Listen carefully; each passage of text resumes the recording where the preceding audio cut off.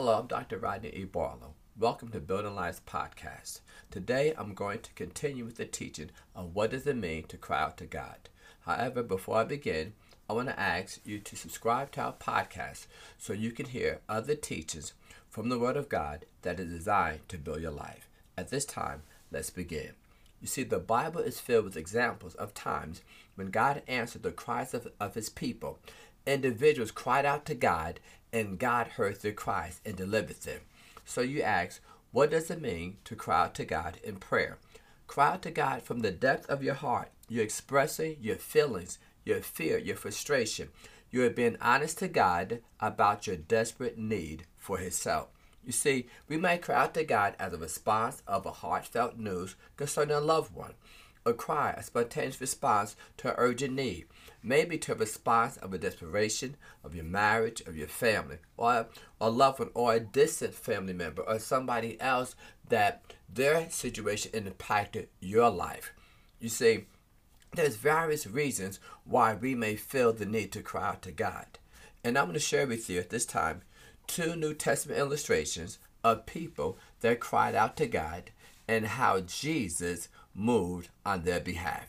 Now, the first one is found in Matthew chapter 14, beginning with verse 22. Now, this word cry out means the word cry or cry out. You're going to see where Peter cried out to Jesus. Now, it begins here. Immediately, Jesus made his disciples to get into the boat and go before him to the other side while he sent the multitudes away. And when he had sent the multitudes away, he went up on a mountain by himself to pray. Now when the evening came, Jesus was alone there, but the boat was now in the middle of the sea, tossed by the waves, for the wind was contrary.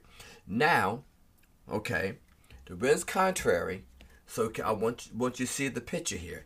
Now in the 4th watch of the night, in the middle of the night, Jesus went to them, walking on the sea.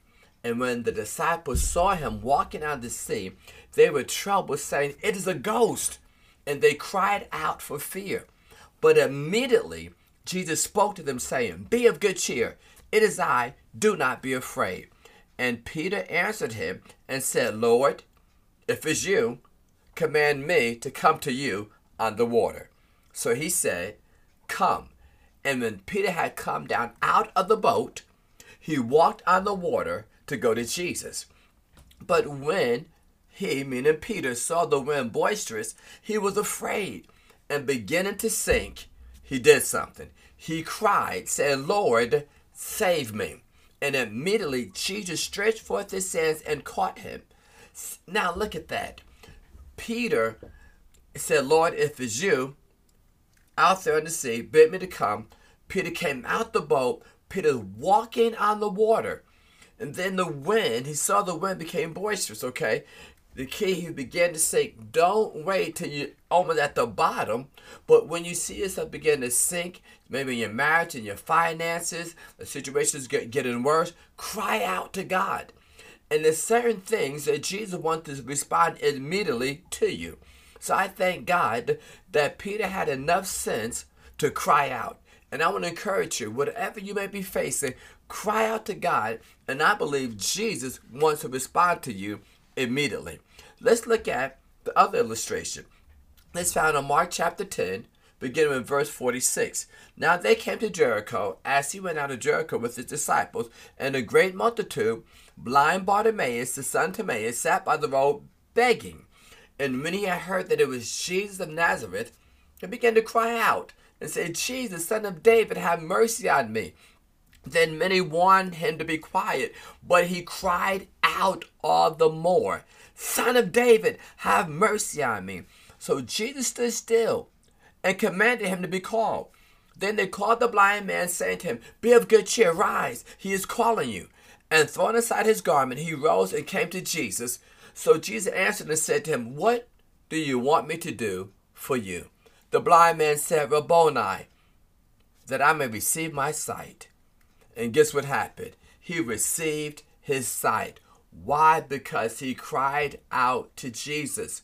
You may be in a situation right now that you don't see things getting better, or you don't see, I don't know, what should I do? That's a good opportunity a good reason to cry out to God. Let me share with you some characteristics of a cry. Crying out to God is an act of desperation and total concentration on God. It is a fervent expression of faith in God and trust in His goodness and God's power to act on your behalf. So you may ask the question, well, what should our posture should be? Very good question. Our posture should be one of honesty with your feelings, with your frustrations, with your fear.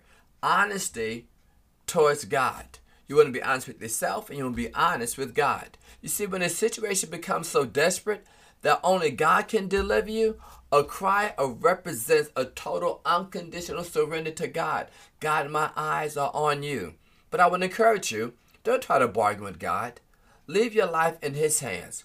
You see, the psalmist says in Psalm 66, verse 18 and 19, if I regard iniquity in my heart, the Lord will not hear. In other words, if I hold on to that thing, the Lord is not obligated to answer my prayer. But certainly, verse 19 says, God has heard me. He has attended to the voice of my prayer. So I want to encourage you, do not hold on to any pet sins. Let go of that strife. Let go of that bitterness. Let go of that offense so God can hear your cry to Him. Not only that, but 2 Timothy chapter 2 verse 19 says, nevertheless, the solid foundation of God stands, having this seal, the Lord knows those who are His, and let everyone who names the name of Christ depart from iniquity. You see, 1 John 1 and 9 says, if we confess our sins, He is faithful and just to forgive us our sins and to cleanse us from all unrighteousness. So what our posture should be? Of true humility, genuine humility. Oftentimes it is very difficult for people to admit that they cannot solve a problem or overcome a habit or an obstacle. But it is true that we need God's help. You see, humility is about being totally dependent on God and His Word for help.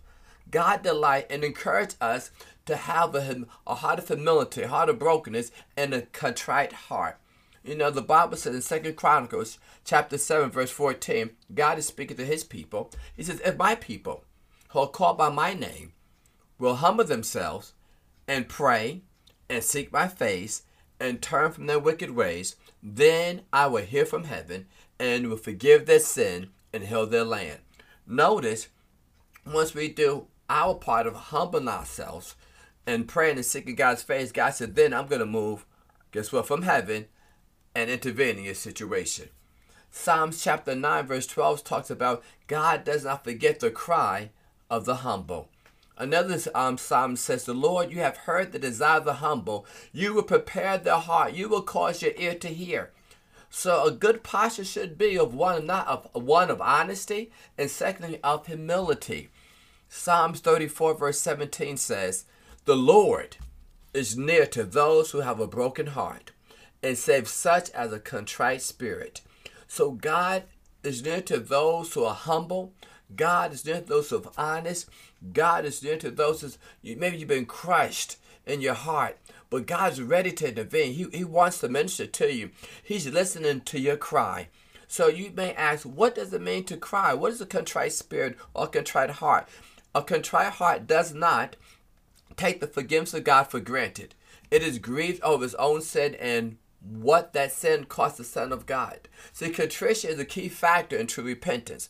Without it, we are like the proud Pharisee going through the motions of religion but harboring arrogance in our hearts. You see, contrition agrees that a heart intent on following Christ must reject evil in all its forms. A contrite heart harbors no thoughts of repeating its sin. Rather, it seeks the strength of God to overcome sin and move towards holiness. You see, the psalmist says in Psalm 51 verse 17, the sacrifices of God are a broken spirit and a broken and contrite heart. These, O God, you will not despise. I like what the prophet Isaiah says in chapter 57 verse 15. For thus says the high and lofty one, who inhabits eternity, whose name is holy. I dwell in the high and holy place with him who has a contrite and humble spirit, to revive the spirit of the humble and to revive the heart of the contrite ones. See, God wants to revive you. He wants your future to be better than your present, and definitely better than your past. Another posture we should have is a posture of helplessness and desperation.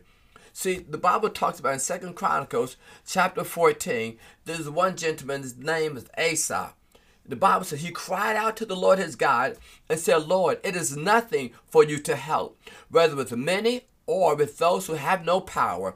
Help us, O Lord, our God, for we rest on you, and in your name we go against this multitude. O Lord, you are our God. Do not let man prevail against you. You see, he had enough insight, enough knowledge about God that, hey, God will help me if I have a whole lot of people with me or if it's just by myself. The key is you've been helpless before God in your desperation, crying out to God. There's another man who was a king named Jehoshaphat, and he was in a battle and they was about to kill him, but he did something.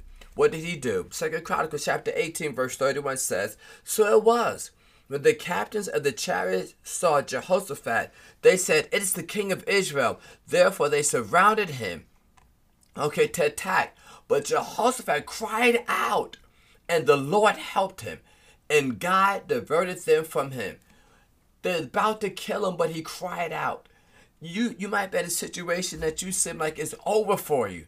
But I'm here to let you know it's not over till God says it's over. Your job is to cry out to God and receive the help from God. Psalm 18 verse 6 says, the Psalms declared, In my distress I called upon the Lord. I cried unto my God. He heard my voice out of his temple, and my cry came before him, even into his ears. Hebrews chapter 4 verse 16 says, Let us therefore come boldly to the throne of grace, that we may obtain mercy and find grace to help in the time of need.